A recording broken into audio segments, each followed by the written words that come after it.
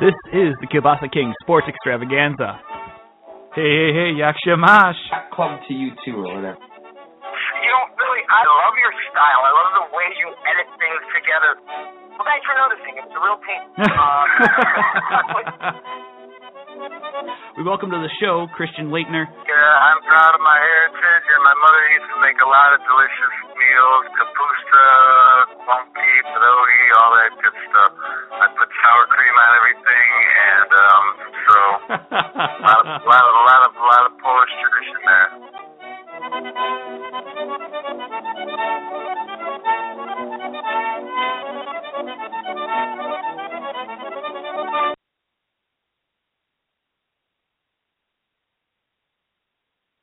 Yak Shamash, everybody. Welcome to the Kielbasa King Sports Extravaganza. Of course, brought to you by Bucky's Fifth Quarter.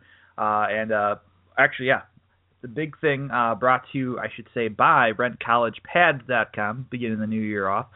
This is Bucky's Fifth Quarter and the Kielbasa King Sports Extravaganza, brought to you by RentCollegePads.com. And this is Jake Kokorowski. Welcome, everybody. New year. Lots of big things going on today. You got the Badgers and Maryland tipping off. Noon ESPN. We got Kurt Hogue coming on in about 4 minutes, breaking down the Wisconsin Badgers and Maryland Terrapins and see if the Badgers can somehow even up their record against one of the top 5 teams in the nation. We'll talk about that. Obviously, on top of that, it's around the same time, noon Eastern time on NBC, you have the U.S. Army All-American Bowl, and from there, you have 2 Wisconsin Badgers verbal commits. You have Garrett Rand, 4-star out of Chandler, Arizona, out of Hamilton High School. Big guy, can bench press a ton. If you haven't seen his Twitter account, pretty impressive. I think he can do about 550, if not longer. Hopefully we can get him on the show one of these days to confirm those numbers. But they also have, out of Green Bay, from Bayport High School, you have Cole Van Lanen, who, according to 24/7 Sports, is trying to go for his 5th star. At least that's what they're talking about. But from there, obviously one of the most highly touted recruits and noted through Rivals and 24/7 Sports, and also, of course, Scout.com and BadgerNation.com. So we'll see how those 2 fare. They are on the West squad. And we have more. I'm just waiting for the Polish rifle, Scott Wisniewski, to come on board, and the birthday boy may be just a little bit late to the party. From there, though, big news, Isaiahh Loudermilk from Kansas, played 8-man football, and that's what's really interesting here. He, from Howard, Kansas, committed to Wisconsin over Kansas State and Oregon on Thursday, and it was a big thing for him. And just looking at his stats, it looks like get him up in the weight room. This guy could be a very, very athletic, very gifted player on either side of the ball. And, he had 13 Power 5 offers, according to our Andrew Rosen. Looking at Arizona State, Oklahoma State as well, along with his home state, Kansas State, and then also Oregon, which is big. I mean, the Badgers did a good job there. They did miss out on on Thomas Schaefer, who committed to Stanford, also another defensive line prospect. But Loudermilk seems to fit the bill. We'll see how the transition from 8-man football back to the 11-man goes. But he could be a very, very great big force in coming years. But we'll see how that goes. Other than that, I just want to see how you guys are doing with the new year. Obviously, I talked about it earlier. We have a new sponsor, and let's talk about this. We're Bucky's Fifth Quarter, the Kielbasa King Sports Extravaganza. Our show today is brought to you by RentCollegePads.com, and we just want to thank our presenting sponsor, Rent College Pads, for their support of the Kielbasa King Sports Extravaganza. And finding off-campus housing has always been a chore until now. Browse tons of properties on Rent College Pads today. They have all the best apartments and houses around campus and in Madison. Find your next place on Rent College Pads today. And make sure you guys check it out. Like I said, great guys over there. Big thanks to Baxter and the gang. Looking forward to continuing this partnership beginning this new year. And from there, looks like we have one of our guests here. We have still waiting on the Polish Rifle Scott Wisniewski, but in his place, we have one of the most talented writers we have on Bucky's Fifth Quarter, if not the most, in my opinion. Everyone's great at Bucky's Fifth Quarter. Don't get me wrong. But Kurt Hogue is one of our writers. Does basketball, does football. Kurt, good morning to you. And how's the new year starting off for you? Hey Jake, how's it going? It's going well. It's been a nice start to 2016. How are you doing, man? Doing well. We're doing well. A little bit of a busy start for those that don't know. I mean, obviously, we'd love to make writing and podcasting a career, but for the day career, it's been quite the busy time. So doing 8 to 9 big events for the day career, and now things are finally winding down. So, yeah, it's going to take a nice, relaxing weekend. Things have been going well, though, otherwise. But, kind of transitioning, the Wisconsin Badgers, they obviously did not start the year off right. A couple of, I think, at least 3 one-possession losses and non-conference play. But they, with Greg Gard now in his interim head coach, you've started to see some progress. You're starting to see, and correct me if I'm wrong, more of the swing offense elements. You're seeing more of the fact that you have more of the bench being used. What are you seeing from this team now? Kind of a broad question ever since Greg Gard took over. Well, what you're seeing is they're playing good defense also. It started when Bo Ryan was around. It's not like all of a sudden the head coach switches and they start playing good defense, but they held Indiana to 59 points, under 1 point per possession. They did the same with Rutgers, did the same with Purdue. I mean, they've made it a regular thing under Gard of how holding their points, they're holding their opponents to under a point per possession, which is obviously a big staple of the Bo Ryan era. That's been one of the things. I mean, you mentioned the other two. They started running the swing a little bit more and going a little deeper on the bench. But what's also just as important is that what they're not doing, and that's still that they're not scoring. And that cost them against Indiana. That cost them against Purdue, who in all fairness is the best defensive team in the country. But they have seemed to not have figured things out yet, even though they do run the swing sometimes, and that can get them moving the ball and getting their spacing a little better on offense. But that's still the one big piece that's missing. And we're here with Kurt Hogue from obviously. Trust me, being Polish, as the Polish Rifle Scott Wisniewski is as well with Kokorowski, we always try to get the names right. When you have with that the Big Ten play, and obviously, and you mentioned stuff with just the past couple of games, and then they're 1-2, and what's interesting is that they could have been 3-0 heading into today's matchup against the Maryland Terrapins. What needs to happen against Maryland, who's boasting a bunch of talent, top 5 team, very potent, and obviously there's the storyline with former Wisconsin native Diamond Stone, who obviously chose the Terrapins over the Badgers in the spring. What, in your opinion, what does Wisconsin need to do against the Terps? I'll put it at 3 things. 3 things in particular. One is that they need to avoid any sort of scoring drought that it's mired them in so countless games this year. I mean, it happened against Georgetown, it happened against Western Illinois, Marquette, UWM, even some games that they've won like UW Green Bay.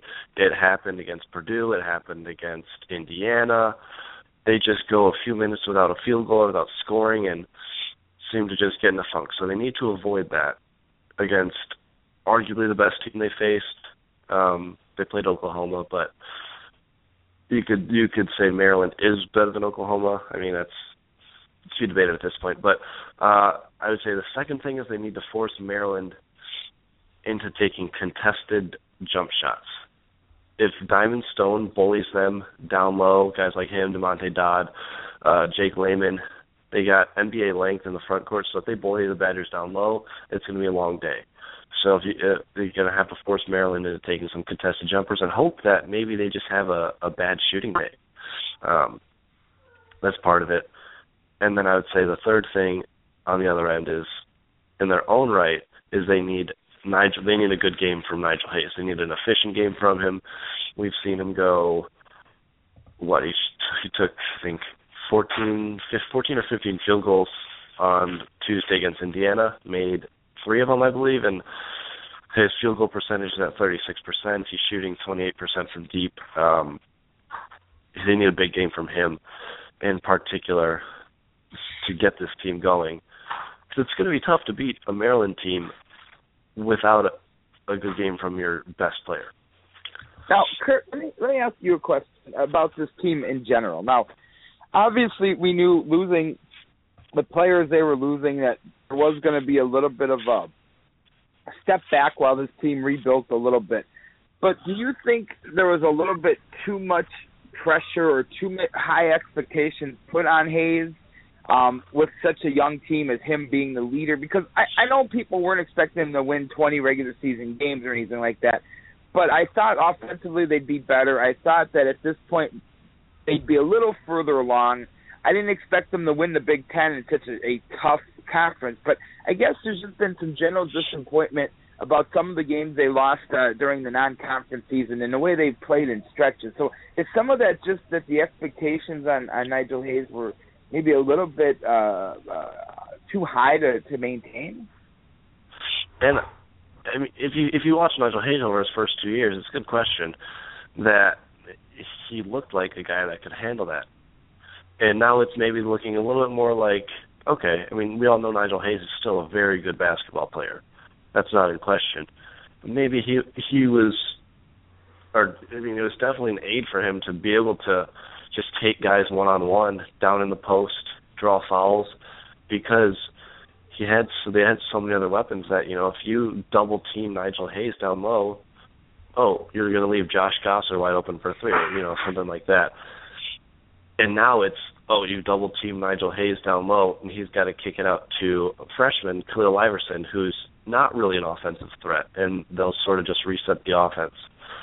So I'm not necessarily sure it's as much the pressure on Nigel Hayes mentally as it is the challenges that he's faced physically in terms of defenses and teams putting that sort of pressure on him. But it's still been a start from him and also from Bronson Koenig that you would have liked a better start, and I think that would have given the Badgers at least a couple more wins here to 11-5 instead of 9-7. Big difference there. We're here with Kurt Hogue here on Bucky's Fifth Quarter and the Casa King Sports Extravaganza, brought to you by RentCollegePads.com. And Kurt, you head out and before we maybe switch topics to some Aranda talk, you gave your 3 points to the game. What's your prediction for today's game against Maryland? I was telling a couple of my friends, I have a feeling is that the Badgers are just going to win this one, But if I was a betting man, which I will not reveal to the NCAA whether I am or am not, but if I would still take Maryland I'll take Maryland by 6, probably around 66-60. We'll go with that. But I'll leave the chance open that the Badgers sneak away. They steal a victory against Maryland, which is rare for them to steal a win at home. But Gotcha. I'm gonna jump into the Dave Aranda talk a little bit just by saying this, and I'm just gonna get it out there. I think the Wisconsin Badgers are a perennial top 20 football program, sometimes top 10 program in this country, and I think it's a shame that they don't pay their assistant coaches like that. And I've thought this before Aranda left. I thought that it was just something that I found that would hurt their competitive edge. They've done a great job finding talent and recruiting and doing all these things, but now they lose one of the best defensive coordinators they've ever had, one of the best defensive coordinators in the country, a guy who did a lot. Don't get me wrong, that was a talented defense, but his scheme and the way it all gelled was the catalyst for that team this year. Gone over to LSU. He'll face the Badgers as they start the season next year. But is this something that the school's going to have to change? Now, they're never going to pay like Alabama or LSU. I get that. But do you think they'll figure out a way to get their assistants a little bit more money to at least keep them competitive salary-wise to keep this from happening in the future?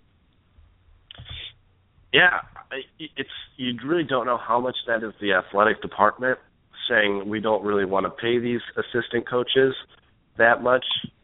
I mean, even Paul Chryst is the 9th highest paid head coach in the Big Ten, which was a bit of a surprise for me to see that. I was thinking he'd be more around the middle of the pack, but yeah, like I was saying, you don't know how much of that is the athletic department and Barry Alvarez that are kind of sold on, giving these guys their current salaries, and how much of that is just the situation that the university is in, where, like the Tom Oates article in the State Journal said yesterday, that it's still an academic institution first, with a football team second, and the donors that give the money to the university are the ones giving it to research into those buildings, instead of like at LSU and Alabama, where instead of the boosters supporting the university, they support the football team first. Gotcha. And it's rough with that too, when you have the fact that, and like you said, Scotty, they're not going to have that ability with the one. They're not going to pay Dave Aranda the $1.3 million per year, which the biggest thing I think too with that is that the simple fact that you have, if you pay Aranda $1.3 million, then you're gonna have, and Joe Rudolph is paid more than Aranda right now, and so it was at least at Wisconsin.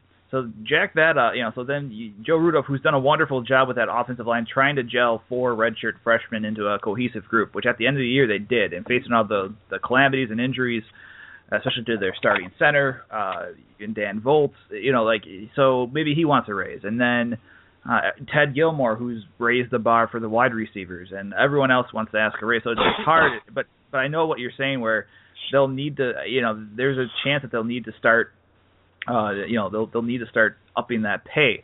But also on top of that too, you have the fact that with I think it was the UW Badgers article. It was a very quick turnaround from what people have said. It was right after the Holiday Bowl. It was a discussion Thursday. By Friday, they're wrapping up the contract, and it sounded like, from what it was said, I believe it was something on UWBadgers.com, if I'm not mistaken, that they said that there was a counter proposal, but I don't think by the Badger, by UW, but I don't think there'd be any way, and I don't think it's just pay either. I think it's the talent. I mean, if LSU is not a top 5, top 10 defense in every category, in my opinion, with that amount of talent that LSU has, you just see what Aranda's done. It is even in his first year in 2013 with a 3-4, with a 3-4 defense, installing it instead of a 4-3 with players that were not a part of that scheme.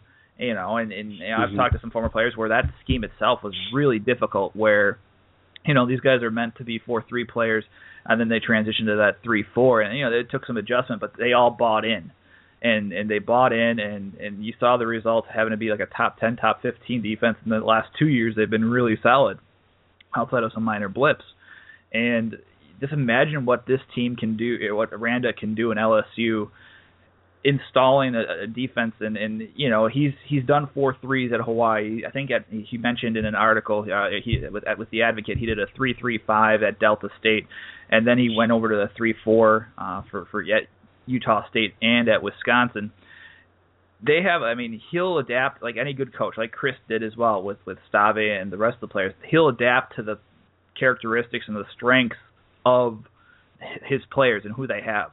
But like I said, with that talent and the recruiting classes, I think it was part of it was money, but I also feel that there's that opportunity really to have that to tap into some pipeline, a really rich pipeline of talent that's an annual thing at LSU, and I think it'll only take them even farther, whether it's a head coaching position somewhere or to the NFL, where a lot of people still think he'll wind up. And who knows, maybe he'll wind up being Dom Capers' replacement down the road for Green Bay Packers defensive coordinator. But but no, it's rough though, and going forward though, Kurt, you have this fact with these, you have still a lot of talent. Vince Beagle's coming back. Your front seven, essentially outside of Joe Schobert, is coming back, and they'll be a year stronger. And essentially, Jack Sitchie will move back outside, and you're looking at the fact that they'll still have 7 starters returning, essentially on the front seven. The only real problem, or maybe question mark, would be the safeties, where you're losing both Mike Caputo and Tanner McAvoy, and also one cornerback in Darius Hillary. But they're still, in your opinion, what's your thoughts on the defense going forward after post Aranda? Yeah, well, it'd be interesting to see what name they plug in there to be the defensive coordinator. Will they go in-house, or will they go elsewhere to fill that void? But regardless, like you mentioned, they have 7 starters coming back, and the biggest question would be in the secondary. Sojourn Shelton's the only returning starter, but then again, Derek Tyndall, who I believe was a redshirt junior, was it? No, he was actually he's a true sophomore. Oh, he's a true sophomore. Okay, wow. So Tyndall will still be a true junior, and then and he's been playing nickelback, so they'll have him and Shelton at the 2 cornerbacks, along with Titus Booker coming in and playing the nickel probably. And it'll be interesting to see what they do with this incoming freshman class, in which they have a lot of defensive talent.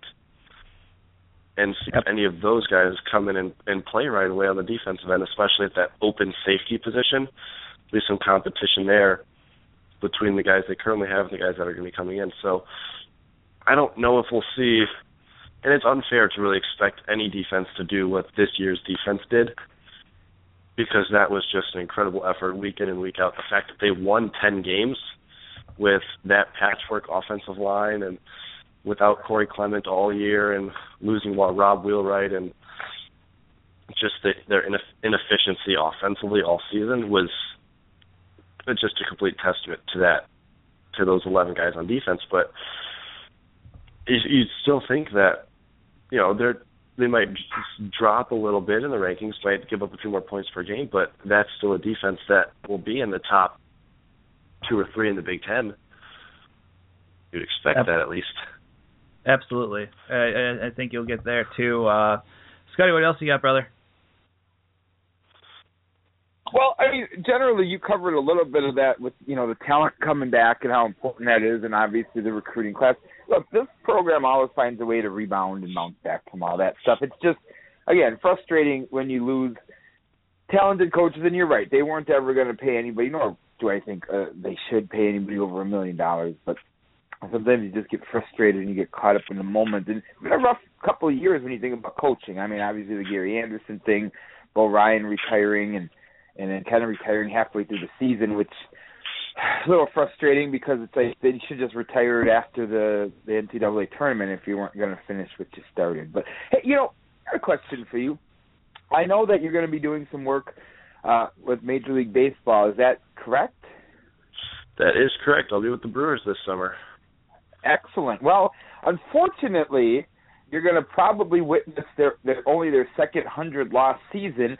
But quickly, let's shift gears, because I really like what's going on with Stearns, and it's a tough rebuild. Because you're essentially trying to rebuild the whole farm system, which up until about a year ago was one of the bottom 3 in Major League Baseball. So some interesting moves happening there. The latest talk is perhaps shipping Chris Davis off for some more prospects so you can play Santana in left field, because truly he's a corner outfielder or first baseman. He's never going to be a true center fielder. But what other moves do you think could happen before the season? Obviously there's deadline moves that could happen with some of these players, but do you think Lucroy gets shopped? I think that's less likely, but do you think maybe Davis gets chopped? Do they try to move some of these middle infielders that they seem to have too many of right now? Yeah, it seems like they're willing to sell anyone at this point, even Ryan Braun, if someone was willing to take on that contract, even though he did have, a pretty solid year last year. If someone would take that contract and all the baggage that comes with that, they would trade him. Not so sure about Lucroy. I still feel like they'd be a little hesitant to pull that trigger just because of the lack of catching talent in the farm system. Right. And that would leave an already handicapped team even more handicapped. But I could see them going out, maybe signing another starting pitcher, a veteran, maybe coming off a bad year or a down year, sort of a reclamation project like they're doing with Chris Carter. But, yeah, you could see them honestly trading anybody at this point, including, like you mentioned, Chris Davis, which they could get a favorable return on him. He still has, I believe, 4 years, 5 years of team control, I believe. And there's a lot of value in his bat. He'll hit 25, 30 homers for you as a corner outfielder. So it's a mystery at this point. Sure. Well, I tell everybody, because people are like, well, why would you trade Davis? He's young. He's got some upside. And I agree, he does. But there's a new GM. There's a new regime. Chris Davis wasn't necessarily his guy. And if he can get other parts that could help this team in 2 or 3 years. My last question about the Brewers, I know we'll get a chance to do this later on. Hopefully you'll come back and join us because we could talk baseball for hours. But talk about the pitching staff. Well, talking about the pitching staff a little bit and the young pitchers, and there's some upside there. But Matt Garza ended the season essentially at odds with the Brewers. He went home early. They sent him home early. And talking to some of my contacts on the team, they said that they still expect him to be one of the top of the rotation guys, even though I think mentally he's never really – his strong point has never been between the ears as far as toughness and makeup and that sort of thing. How are they going to repair this, get over this bridge? I mean, obviously they're paying him a lot of money and he still has some talent, but again, the way the season ended and him being at odds with the team – I wonder how that plays out as we head into spring training in 8 weeks. Yeah, it's coming up, and you almost expect him or Willie Peralta to be the opening day starter. I mean, you'd think that they're going to give Matt Garza sort of ask him to be the leader in a young rotation where the next guy with experience is Willie Peralta, who's in, I believe, his 4th year now. So, and the Brewers, I'm sure, are hoping that they can get as much out of Matt Garza in these next first 3 months of the season as possible, or first 4 months, because they still have to pay him a hefty amount for this season, as well as, I believe, I haven't looked at it in a while, but I believe he's under contract for next season. Yes, he is. With an option for 2018 as well, which will be declined. But they would much rather get 4 good months out of that guy and then send him away for prospects in July as opposed to paying him even more for 2 years. So people have questioned why he's even still on the team, why he's in the rotation after such just a bad year when there's other young arms that are looking to take his place. But at the end of the day, he's still the most proven pitcher on the staff. Hopefully he can kind of be a leader for these young guys and prove and get his trade value back up, because right now it's at about 0. Absolutely, and that's what people forget is in this market you can't just eat that salary and have him go away. You have to rebuild him a little bit, try to get something out of him, and make him marketable for somebody else, if not for your team. But anyway, we've taken up enough of your time already, and I certainly appreciate it. Well, thanks for having me, guys. I'm headed over to the Kohl Center in a few minutes here. So awesome, and Kurt, like I said, congratulations again on the gig in the summer. It's going to be a great experience for you, and like I said, one of the great writers at Bucky's Fifth Quarter, and we'll talk soon. Obviously, I'm sure I'll be conversing with you later on regarding all the fun game coverage that we provide over at Bucky's Fifth Quarter. But just enjoy the game, and we'll talk soon, my friend. All right. Thanks for having me, guys. Take care. Guys, that's Kurt Hogue from Bucky's Fifth Quarter here on Kielbasa King Sports Extravaganza, brought to you by RentCollegePads.com. And just to remind you guys as well, taking us a quick break on this part, we'd like to thank our presenting sponsor, Rent College Pads, for their support of the Kielbasa King Sports Extravaganza. Finding campus housing has always been a chore until now. For tons of properties at Rent College Pads today, they have all the best apartments and houses around campus and in Madison. Find your next place on Rent College Pads today. And so now we're transitioning, Scotty. We have that was Kurt, gave some great breakdowns. Obviously, we were talking Wisconsin, Maryland. We'd had Dave Aranda. And just to kind of wrap up the Badgers talk after some Brewer stuff, Badgers did receive a commitment on, it was back on Thursday. We mentioned this a little earlier from, it was from Howard, Kansas, West Elk High School. A player that played an 8-man football. He's a 6'6", 275-pound man-child, I'll say, just because he's still in his teens. But guy sounds like Isaiahh Loudermilk will be he's I believe the 23rd commitment in this class, and we'll see how that pans out. And obviously he'll have to adjust from 8-man back to 11-man for college. And then also too, you have two Wisconsin Badger verbal commits: Cole Van Lanen from Green Bay, Bayport High School, along with Chandler, Arizona from Hamilton High School, Garrett Rand, both highly four-star talents, play in the U.S. Army All-American Bowl, 12 noon Central Time on NBC. And, despite, I guess, and maybe this is the one last part we'll write up about it, about Badgers, but, you have the simple facts, Scotty. You have the Badgers with recruiting just in general, and obviously it's a topic that we'll see how they pan out. And obviously with the walk-on program at UW. Yeah, you and I always talk about this, where, but the simple fact that UW and everyone, I guess, coming in was worried about Paul Chryst's recruiting tactic, or recruiting ways. And tactics is a bad word to put it.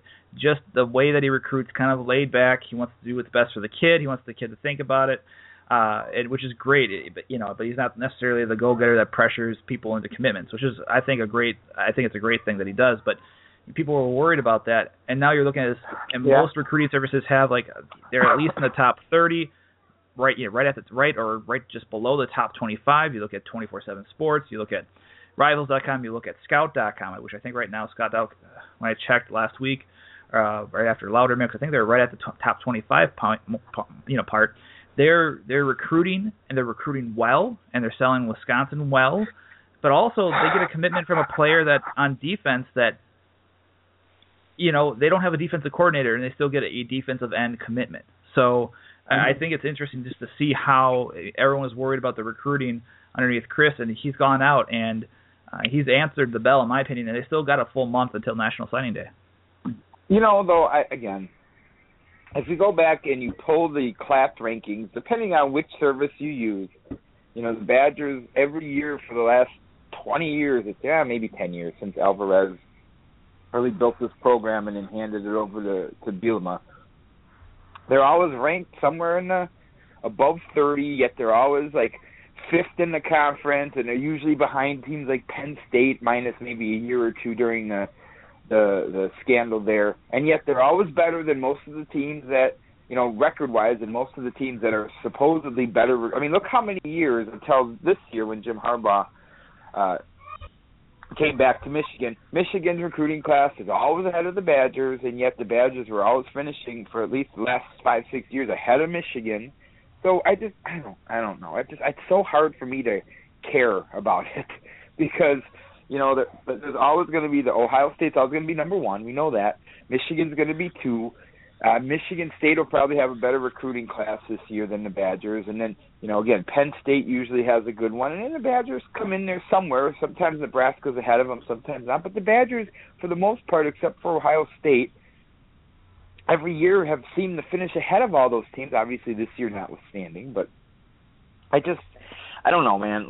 It's just so hard. I mean, Alabama and LSU and a handful of other SEC teams are all going to be in the top 10. Nothing ever changes in those recruiting things. Just get players in here that, play hard, play well, fit your system, stay out of trouble off the field, and get good grades and do their thing. And I'm happy. I don't really care about how many stars this and how many stars that. I mean, it'd be different if we were, if this was Rutgers and the team perennially stinks, and then you're like, oh boy, their recruiting is horrible. But they're going to get the same kind of kids they tend to always get. And with the exception of a transfer like Russell Wilson, they're always going to get a quarterback who ends up being more of a game manager and not necessarily a playmaker, but fits the mold and fits the system of this team and whatever the coach happens to be. And so I know it's something to talk about, and I know there's a lot of money made on because of signing day becoming a thing about 10 years ago, and more recruiting talk than ever. And I know that it's a topic, and I know people care about it, and that's fine. I mean, I'm not saying people shouldn't care. I just can't get amped up about it because it's the same. We hear the same things every year, yet the Badgers always seem to outperform whatever their recruiting class is listed or labeled at. Right, and I agree with that too. I agree that, it's also kind of, obviously it's a big thing. It's recruiting. It's made money, for various recruiting services, and our good buddy Ben Worrell, BadgerNation.com, they do a great job breaking down talent too. So it's nothing against that. Yeah, and they're great. Yeah. They follow. Yeah. They know, they have the ins and outs, and that's what they do, and they do it really, really well.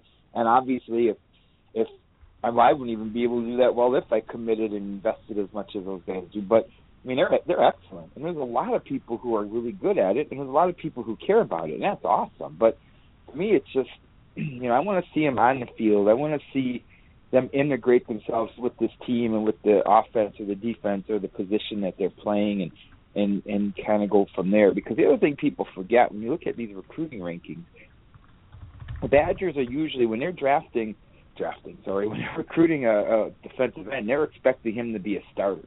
When they're recruiting a quarterback, Ohio State will bring in 3 quarterbacks. Well, they can't all start. Or they'll bring in 3 guys that are right tackles. So they always have this abundance. So I think where it helps teams like that is in Alabama and whatnot, is it helps them with their depth for sure. They'll always be deeper than maybe a team like the Badgers, but the Badgers starters are usually right there with everybody else who's ranked ahead of them. So it really just comes down to when people look at that class, look at Ohio State's class is so much better than Wisconsin. Yeah, but they got 3 5-star quarterbacks that can't all play at the same time. You know what I mean? Right. It's just, I think some of that gets skewed when people rank the classes, and they don't really look at, did they recruit for need? Did they fill the needs they have?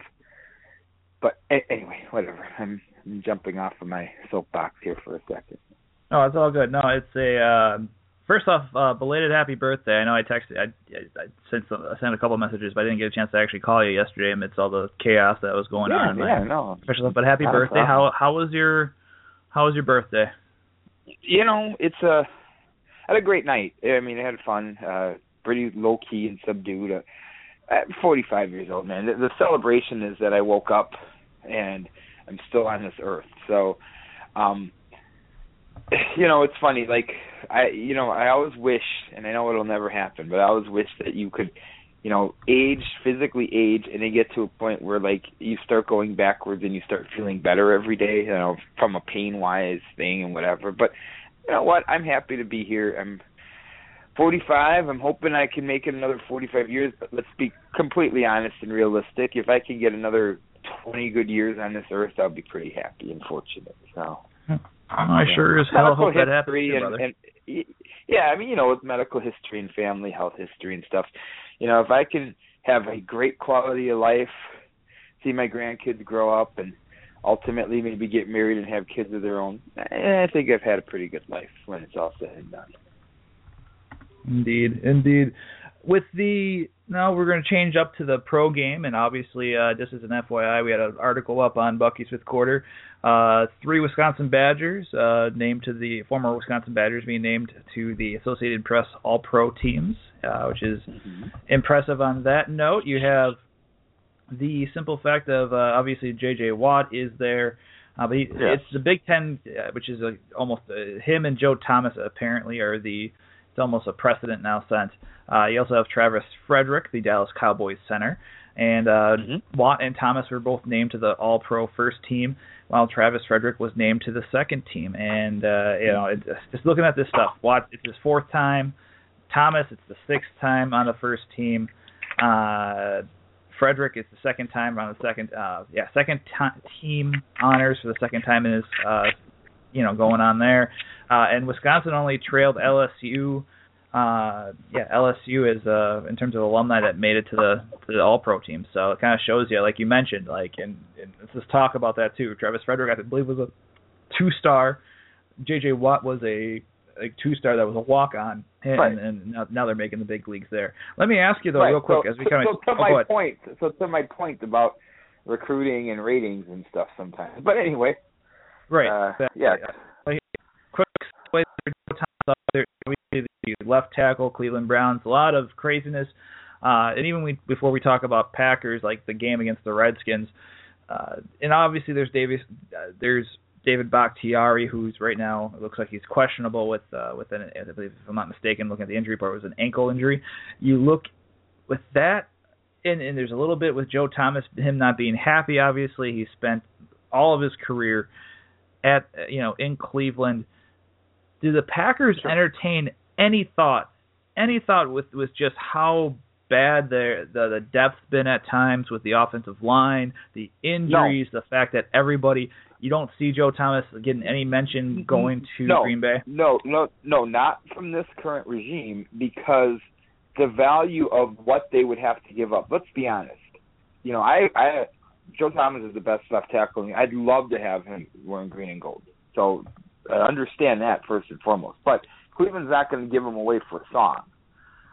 Regardless of how unhappy he is, that's a messed up organization. That's a dysfunctional organization, but they're not that stupid. So you got to figure first round pick, second round, and a second rounder, maybe a first rounder 1 year and a second rounder the next. I don't see Ted Thompson doing that. I don't, because he still thinks that his first round picks are going to end up being Joe Thomas level players someday. Now, know that that's unlikely because it's hard to be as good as that. But I just don't see this regime doing it. Do I think they should do due diligence and ask? Sure. But I don't think the price tag, the return price tag, is something Ted Thompson will be willing to relinquish. But that's, weirder things. I suppose there's a better chance of that happening than me winning the Powerball today. But which is like 1 in 290 million, if I'm not mistaken. Yeah, exactly. So I think that there's a better chance than that, but I don't see it happening just because it wouldn't fit the MO of what this team does. Now, does this team get free agents sometimes, like guys like Charles Woodson, like when they make Ryan Pickett? Yeah, sure. Yeah, sure. When they do it, they get an impactful guy. Joe Thomas isn't a free agent, so that changes things quite a bit. But let's get right into Packers. Let's get into Packers stuff right away, because the more this week rolls on with the injuries, you just mentioned Bakhtiari being questionable, with the more and more stuff coming out about the dysfunction between Mike McCarthy and Aaron Rodgers, and we kind of talked about it 6-7 weeks ago before it became a story, and I said they just weren't on the same page, and they clearly aren't. Mercifully, I think their season ends on Sunday. Why I say mercifully is you're not going to fix this dysfunction before this season ends. You can fix it in the off season. You can. You can do some different things personnel-wise. You can have a come-to-Jesus meeting between those two guys, and you can get it worked out. That can happen. You can get healthy over the off season. 18 guys on the injury report, just ridiculous. But not even counting the guys already on IR. So you talk about what they have, 16 guys on IR, 15 on IR. So you're talking more than half your roster, either from the opener, that's either on IR or listed on the injury report for this week. Okay, that's pretty incredible. I know the Patriots are going through it too, and I know the Packers won a Super Bowl 1 year when they were wrecked with injuries, but it's still tough to overcome year in and year out. I think things can get fixed because they still have the talent base, but you can't wave a magic wand and fix. You've watched pro sports a long time. I've watched it a little bit longer. And there are years where either it's your baseball team or your basketball team or your football team that have higher expectations and have high talent, but they play below that talent level. And people go, well, what do you mean below the talent level? They're 11-5. Yeah, but they're 5-6 going down the stretch. And if they were this dysfunctional from week 1, they probably would have finished 7-9. It happens sometimes with good teams that just underperform for whatever reason it is. And at some point in the season, you look at them and you go, okay, they're just not going to be as good as they were supposed to be this year. And that's this team. They could put all the lip service out there because they're pros and they know how to deal with the media and they know what they're supposed to say. And they could say, yep, we can just turn on the switch and we're going to be good and I think we're going to play well and I think this and I think that. Fine, but the eye test tells you they're not. You've watched the last 11 games, okay? Even if they're able to get by Washington, which I just don't feel they will because of the momentum. They just don't have the momentum. But let's just say they do. Does this look like a Super Bowl team to you right now? Oh no, absolutely not. Not with the way they've played. Like the first 6 games of the season, absolutely. The last 10, no, not at all. Ever since that bye week, ever since whatever's gone down there, there's cracks that were exposed, and even before that San Diego game that they won it at the end, where I think it was Demarius Randall that knocked the ball away. You have the simple fact that. Let me give you another one. The San Francisco game they won on the road, where the offense was abysmal. Right. But so was Colin Kaepernick, and they were able to win. So I mean, there were some warning signs in those first 6 weeks too. Yeah, absolutely. There were cracks in the armor, and I'm looking at the injury report, and you mentioned, right now as of Friday, from yesterday, 18 players were on the injury list, and it includes the entire. I think if I'm looking at the entire starting offensive line, you Wonderful. have Bakhtiari, questionable with an ankle. You look at let's look at Sitton at left guard. Back, limited, but he's probable. You have Corey Linsley, ankle. Full participation on Friday, probable. Right guard, TJ Lang, probable. A neck injury. They called it a neck. Rob Domofsky and others have reported that he's got a shoulder injury that's going to require it.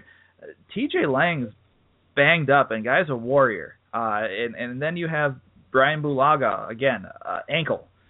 Probable, and that's that's part of the problem, but I think like I said, it goes more towards, and even let's real quick too, one of their backups, Lane Taylor, knee, full participation, but he's probable. It's just one of those things where it's a time of the year where everyone gets hurt, everyone's still resting injuries, but like you mentioned, I just don't see. I think they'll actually. Part of me is I think maybe it's more heart than head. I think that Green Bay comes away with the win just because they've been there before, and they've, Washington, some of those players haven't been in the playoffs, or it's just. But then again, the Cousins and the Redskins come in on a ball of fire. Cousins is playing very well. He's got Deshaun Jackson back. You have the fact that they've performed very well, and it just over the last course of the season. But I don't know. I really feel that. I think something will happen. I'm going to say, I know we haven't done predictions yet. I'm going to say Packers win by 3.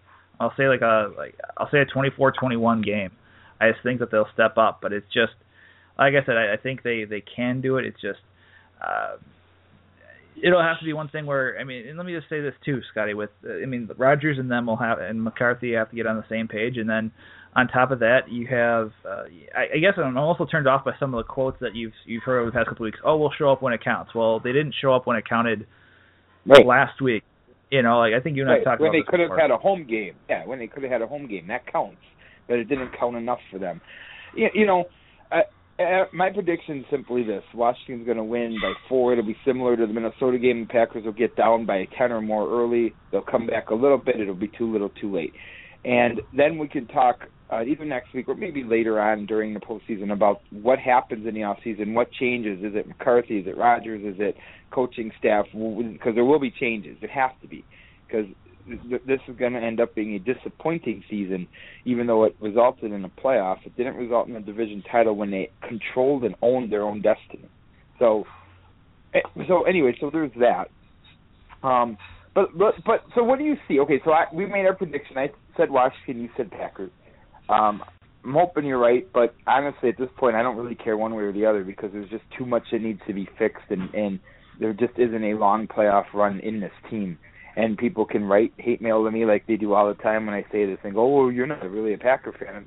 I am, but I'm also I can see the forest inside the trees. I mean, Packer pride and Packer Nation and all that stuff only goes so far. What do you see on the field? What have you seen on the field? But that being said, let's look at some of the rest of the games real quick. And you talk about a team that's dealt with some injuries. Pittsburgh's dealt with injuries. At certain points of the year, Ben Roethlisberger missed some time. They lost Le'Veon Bell. Now they've lost D'Angelo Williams, at least for this first week of the season.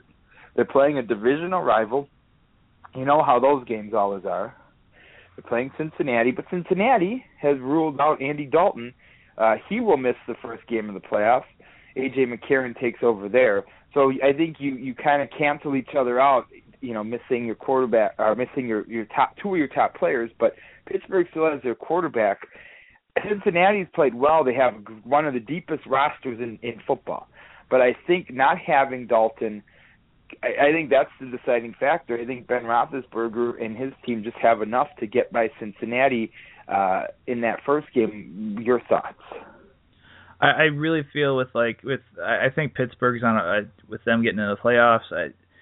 From what it sounds like, it seems like they've been kind of the team that really has been you're looking at the team that maybe people don't want to face heading into the playoffs. I think with Dalton now, it's a huge factor. McCarron's been okay, but the fact that I think Pittsburgh comes away with the win. Kansas City and Houston, Kansas City's turned it around huge, but I don't know, something's not. I guess my gut's saying Houston in this one. Obviously, you have J.J. Watt on the team, and it makes a difference. That might be why your gut's telling you Houston. Hopefully a book project too, but that's a different story. But yeah, no, but the thing is, I think Kansas City, maybe pulls it out. I think, and that's at 320 today. Well, I'm going to use your own argument about Pittsburgh. You say there's a team you don't want to face. Who's hotter than Kansas City right now? And I know that law of averages says they've got to lose a game here, because they've won, 10 in a row, is it now, or is it 10, I think.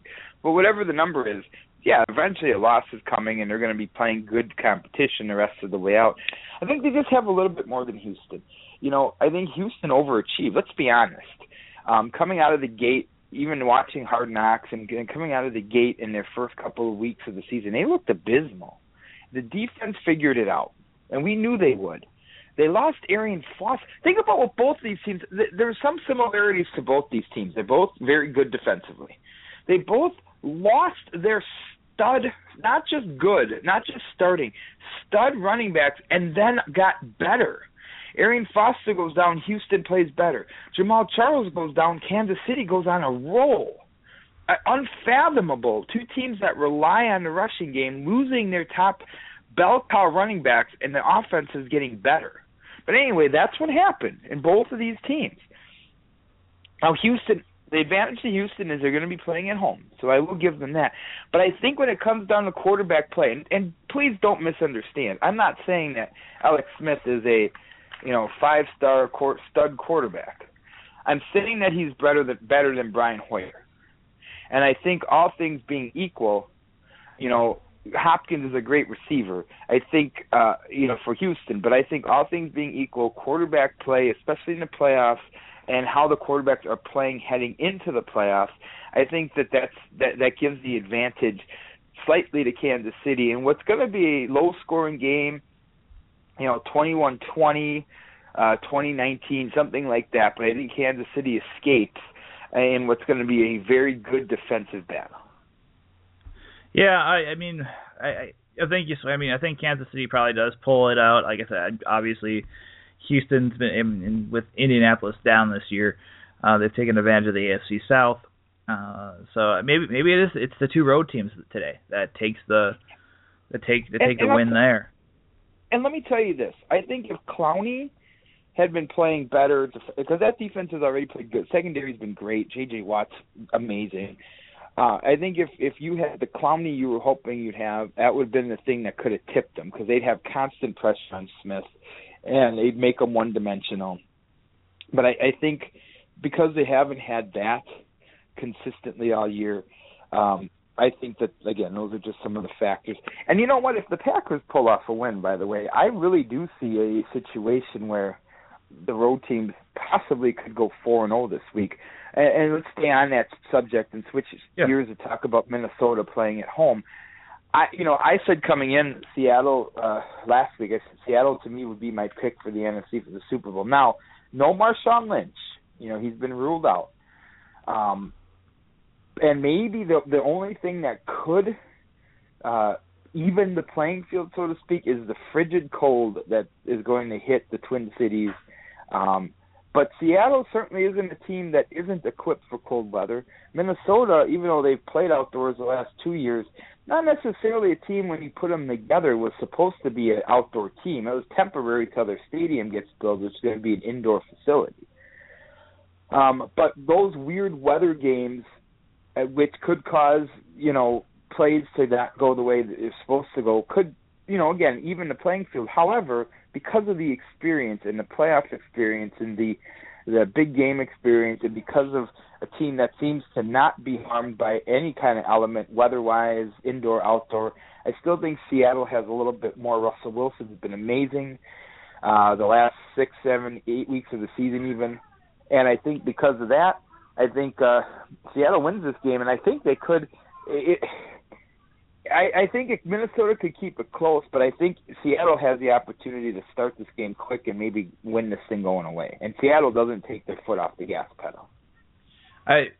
It's going to be very interesting. Obviously, the temperatures, if everyone has made it out, I think, just taking a quick look at weather.com. I mean, as of yesterday when I checked that weather, and you heard people talking about the high was supposed to be only 1 degree, it's a high 1 degree above zero.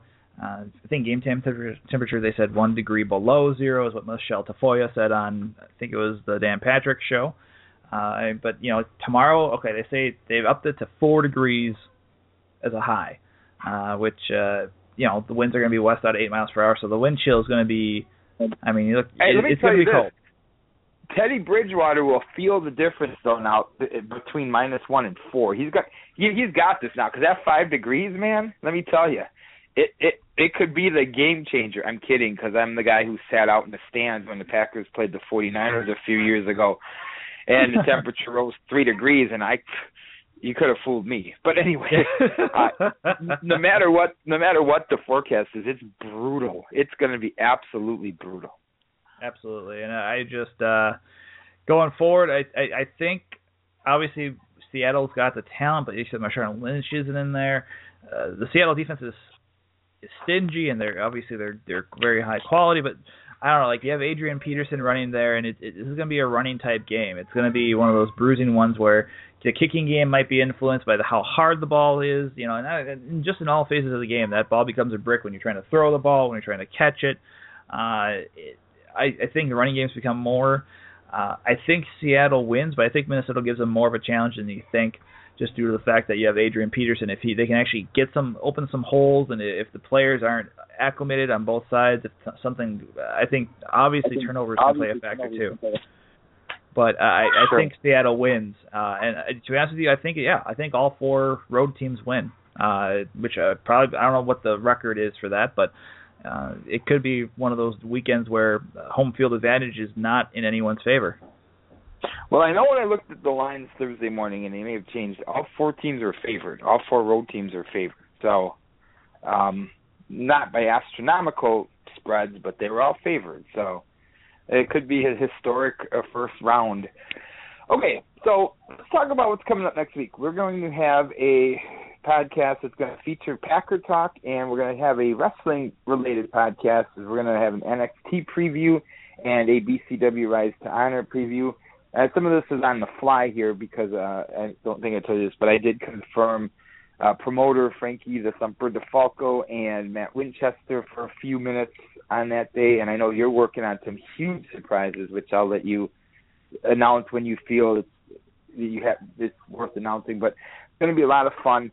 Hopefully we're talking about a Packer win, man, but I'm telling you, the eye test, the gut test, I'm not feeling it, man. It's going to be tough to see, but if they can come out, I think either way the season will end before they reach Santa Clara for the Super Bowl. But on that note, too, we got about 30 seconds left. Thank you guys again. And, yeah, we'll have some fun next week. We have a lot of wrestling, NXT preview. We'll also We got to get Wes on for that, don't we? Yeah, I'm going to get in touch with him to talk some NXT, make sure he's going to the one in Green Bay. But from that, just want to thank Rent College Pads again. Make sure you guys go to rentcollegepads.com for just looking for houses in and around the Madison market. We'll see you guys later. Doza Bachenya. And we'll be back with more stuff on the Kielbasa King Sports Extravaganza brought to you by Rent College Pads. And so, yeah, guys enjoy. And hopefully we'll get some special wrestling guests on, too. But other than that, brother, you have a good day, my friend. You too. I'll be in Rubicon tonight wrestling. I'll miss part of that second playoff game, but it is what it is. Understandable. Well, you guys take care. Have a wonderful weekend. Doza Bachenya. We'll see you guys soon. Accordion solo, American polka, played by Mr. John J. Kimball, Edison Record.